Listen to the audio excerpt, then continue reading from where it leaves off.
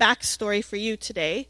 You might be wondering, why on earth are you talking about Habakkuk, Justina, or Habakkuk? Either one is okay, totally fine either way. I think in the fall of last year, I went actually away to my sister's for a week. Her husband had been gone for a month, and she just needed some extra help. And I brought a devotional book that I'd had sitting on my shelf for a little while, and I was trying to figure out, what should I bring? And I just grabbed this. It was just a God thing. And I sat down and used that for my devotions while I was there that week.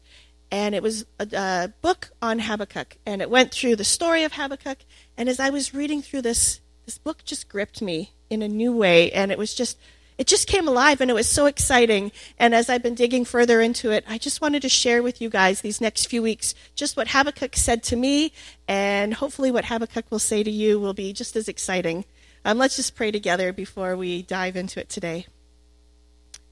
Father God, I just pray that you would be with me, that I would share your words. I pray that we would all have open ears to hear you, what you want to say to us today, that you would help us to be clean before you, and you would help us to be able to love you more. In your name we pray. Amen. Now I want you to imagine that we're sitting at the great big table in heaven, or at least as I imagine it, this big table that we can all fit around, right? Think about who you might be sitting next to. Maybe it's John the Baptist, maybe it's Mary, Lazarus, I don't know, maybe my grandma or your grandma. I have to admit, as I was thinking about this, the person I dreaded sitting next to for a long time were some of the prophets. And I was thinking, what would it be like to sit next to Habakkuk? Hey dude, how's the weather? Seriously, what do you say to him? Especially if you have never read the book, you don't know much about it. It would just be really, really awkward. Well, my prayer for you for these next few weeks is that you would understand a little bit more about who Habakkuk is, as well as be excited to sit next to him at that great big table in heaven, or whatever it is. Now, one of the things that I learned in seminary and have read over time and time again is that a good preacher can condense their sermon into one sentence, otherwise known as a bottom line. Now, the point, kind of like the bottom line, the point of my sermon, this is what I'm going to say. And as I was thinking about this, these are some of my potentials for today. The prophets are important for us today. Not bad, but not really that great. Kind of boring. Okay, let's try another one. God still uses the prophets to speak to us today. Okay, a little bit better. It's got the word God in it. We got to be doing better, but still just not right. How about this one? God is not nice. Okay, now I know some of you are thinking, watch out, Justina, the lightning's coming down. But you know what? Let's take this one a little bit further. Let's look at this a bit more. If you look through the scriptures, nowhere will you find a place that declares God is nice. In fact, you will find evidence that seems quite contrary. He floods the earth, kills the Egyptian babies, had Hosea marry a prostitute, and when Jesus comes, it doesn't get much better. He tells a guy he can't go bury his parents before becoming a disciple. He calls the Pharisees whitewashed tombs, meaning you look good on the outside, but inside you stink like death. He doesn't claim to be nice. He claims to be love, and that's really different. But when we read God is love, somehow we translate that as God is nice.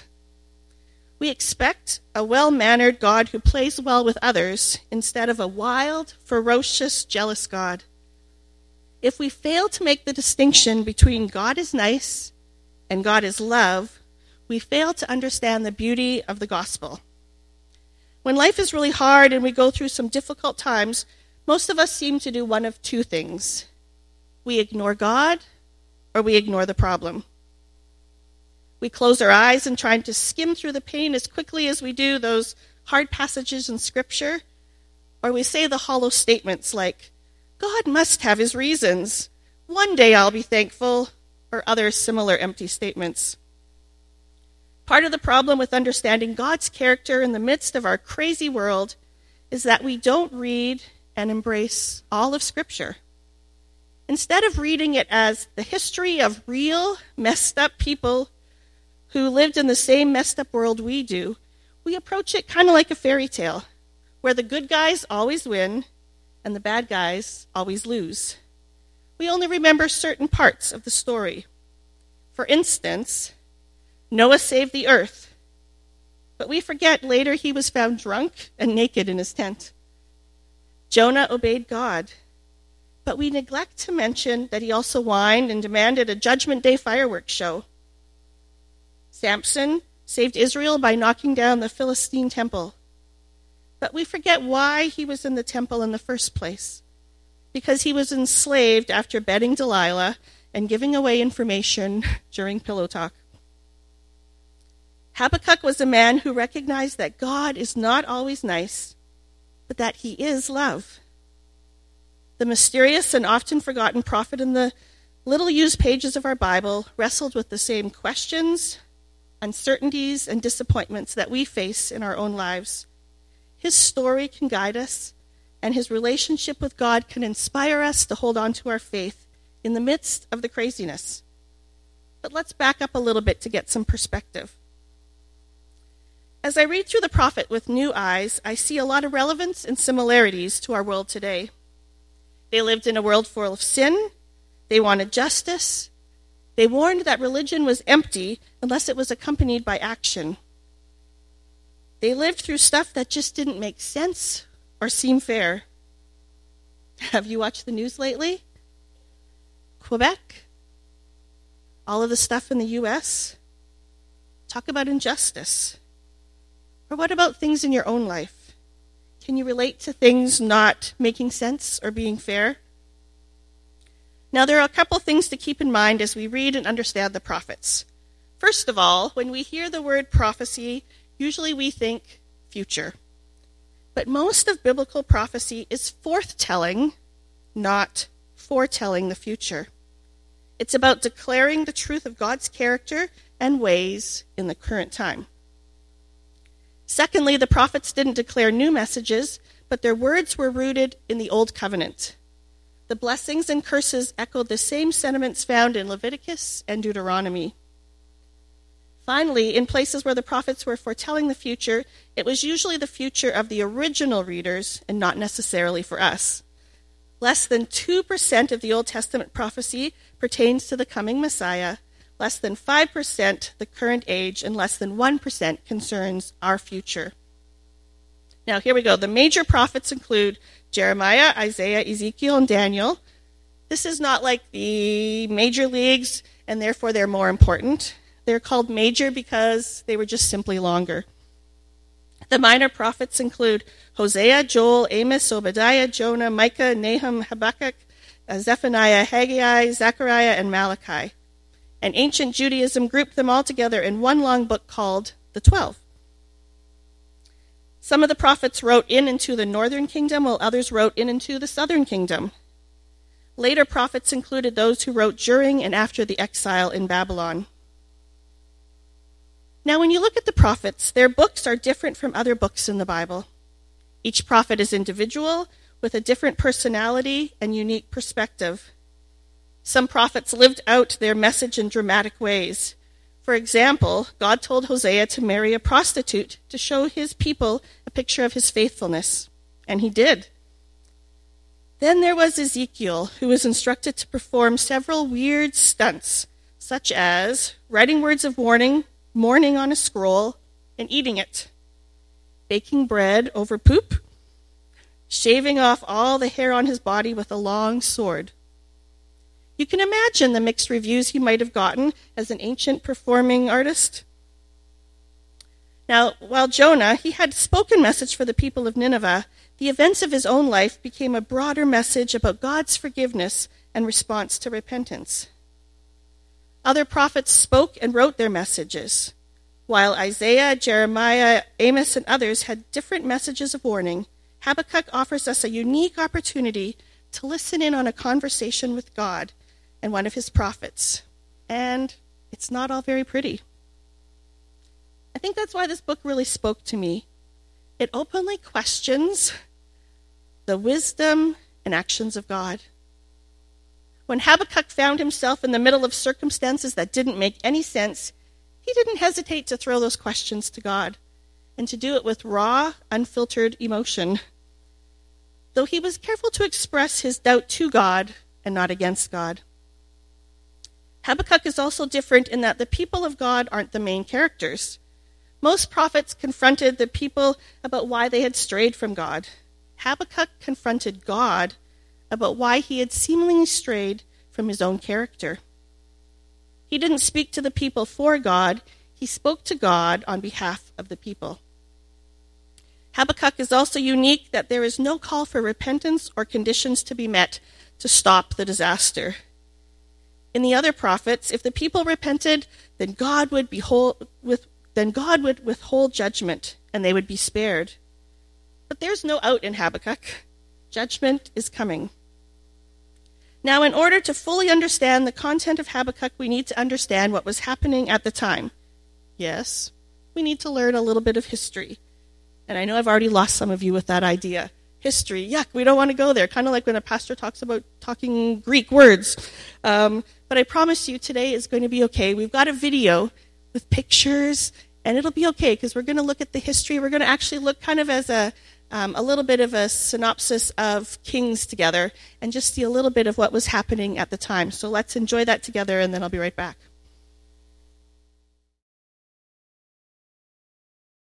The books of 1st and 2nd Kings. Although they're two separate books in our Bibles, they were originally written as one book telling a unified story that continues on from the book of Samuel that came before it. So David has unified the tribes of Israel into a kingdom, and God promised that from his line would come a messianic king who would establish God's kingdom over the nations and fulfill the promises made to Abraham. So the book of Kings tells the story of the long line of kings that came after David, and none of them lived up to that promise. In fact, they run the nation of Israel right into the ground. The book is designed to have 5 main movements. The story begins and ends focus on Jerusalem, first with Solomon's reign and the construction of the temple, and then in this last section ending with Jerusalem's destruction and Israel's exile to Babylon.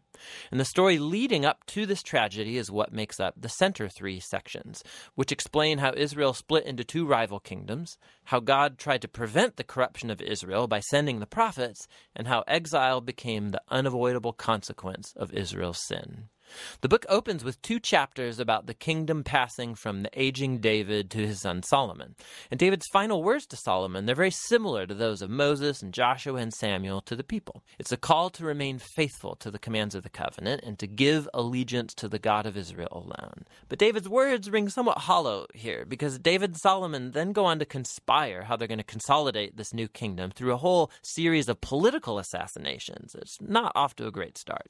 Solomon's brightest moment comes when he asks God for wisdom to lead Israel, and he even completes David's dream to make a temple for the God of Israel. Here the story actually stops and describes the design of this temple in detail, just like the tabernacle design in the Torah. There's all these gold and jewels and depictions of angels and fruit trees. It's all symbolism echoing back to the Garden of Eden. It's the place where heaven and earth meet, where God's presence dwells with his people. But no sooner does Solomon finish the temple that he makes some really horrible choices and the kingdom falls apart. He starts marrying the daughters of other kings, hundreds of them, for political alliances. And then he adopts their gods and introduces the worship of those gods into Israel.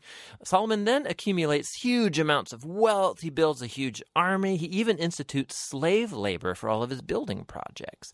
Now, if you go back to the Torah and look at God's guidelines for Israel's kings in Deuteronomy 17, Solomon is breaking every one.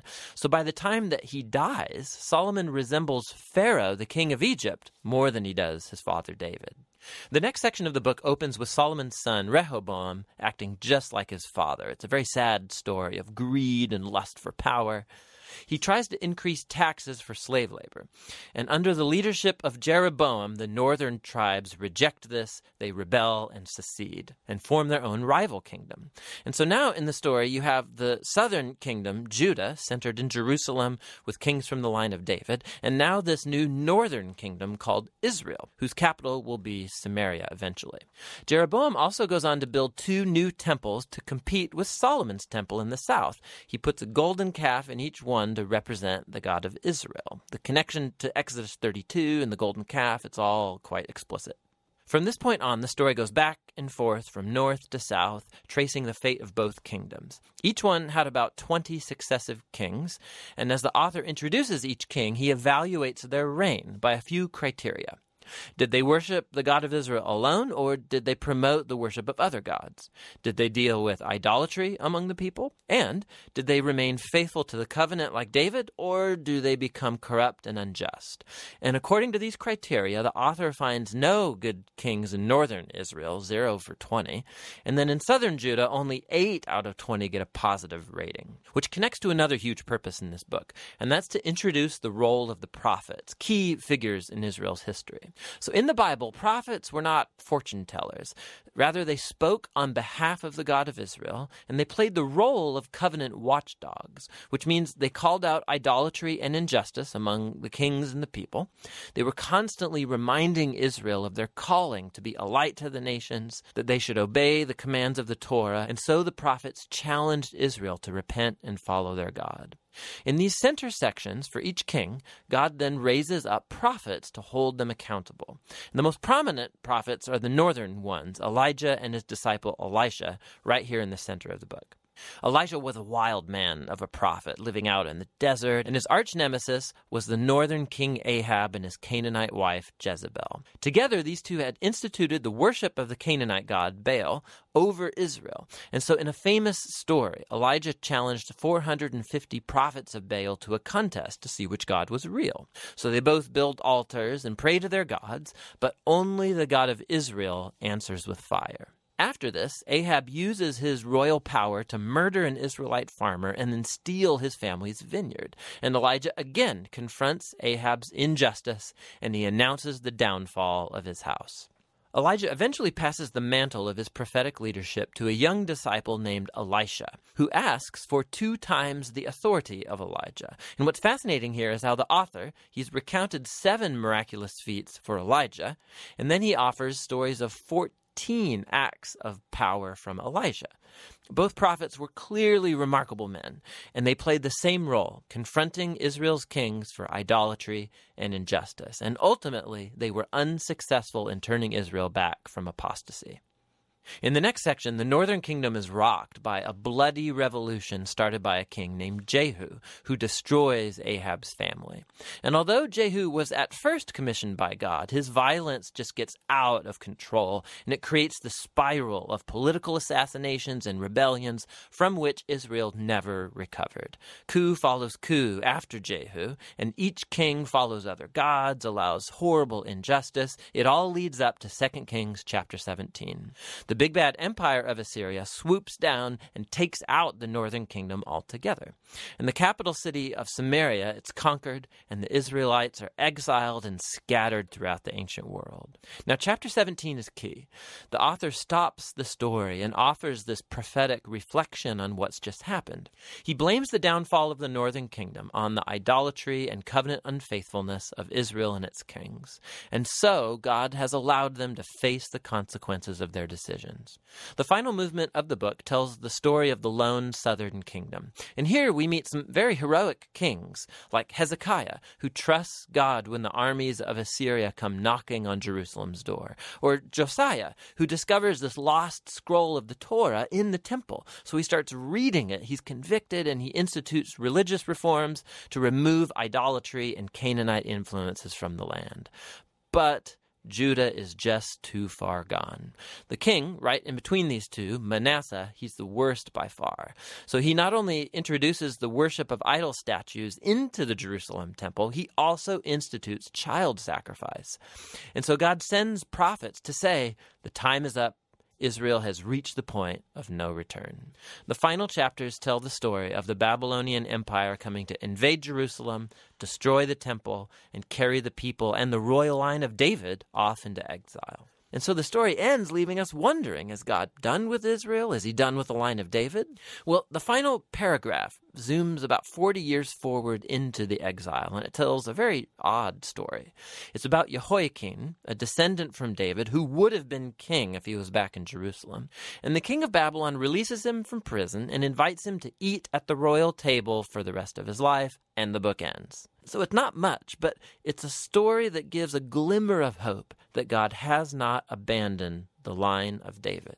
So the question now is, how is God going to fulfill his promises to Abraham, to David? How is he going to bless the nations and bring the Messianic kingdom? And to answer those questions, you have to read on into the wisdom and the prophetic books. But for now, that's the Book of Kings.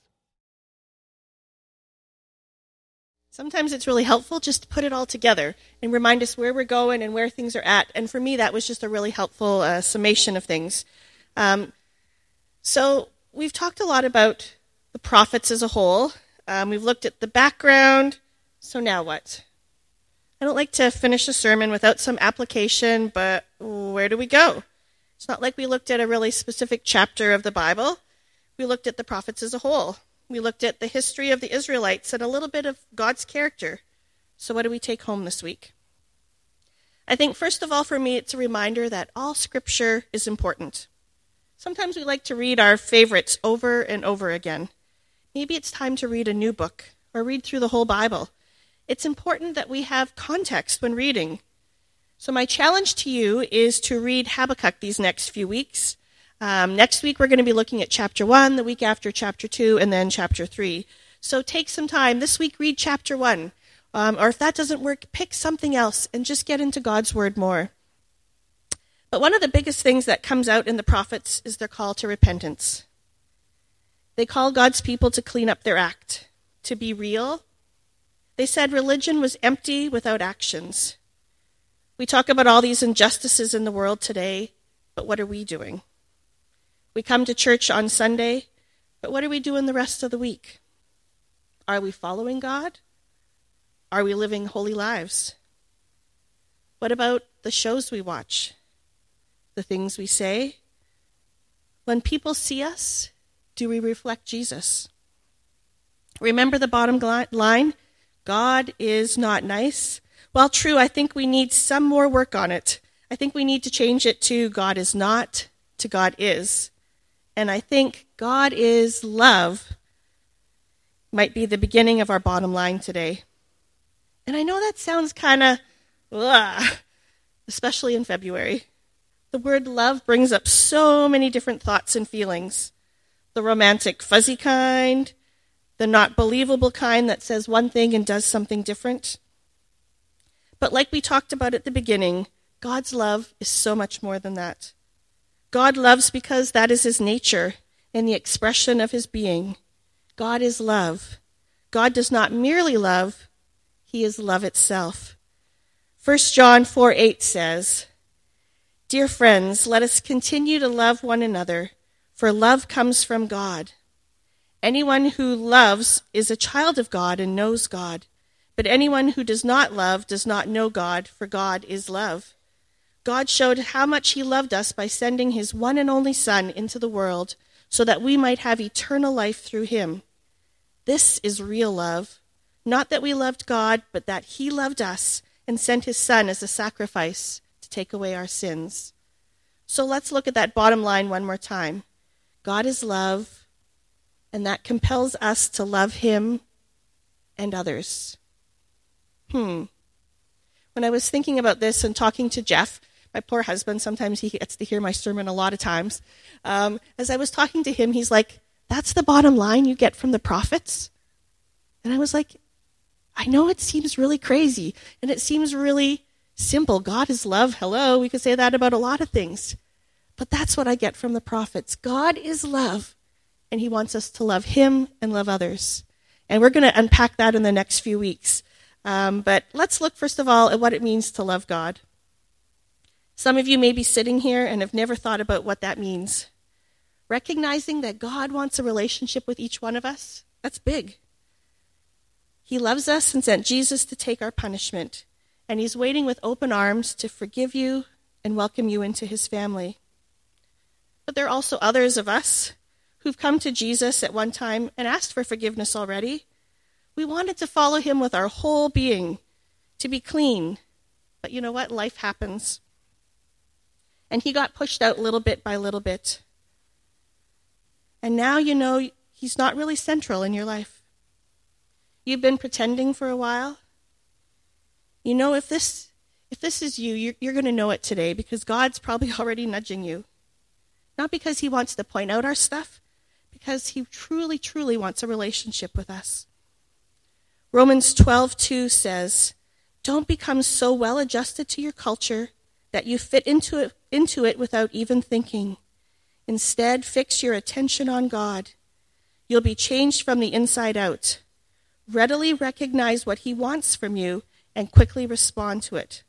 Unlike the culture around you, always dragging you down to its level of immaturity, God brings the best out of you, develops well-formed maturity in you."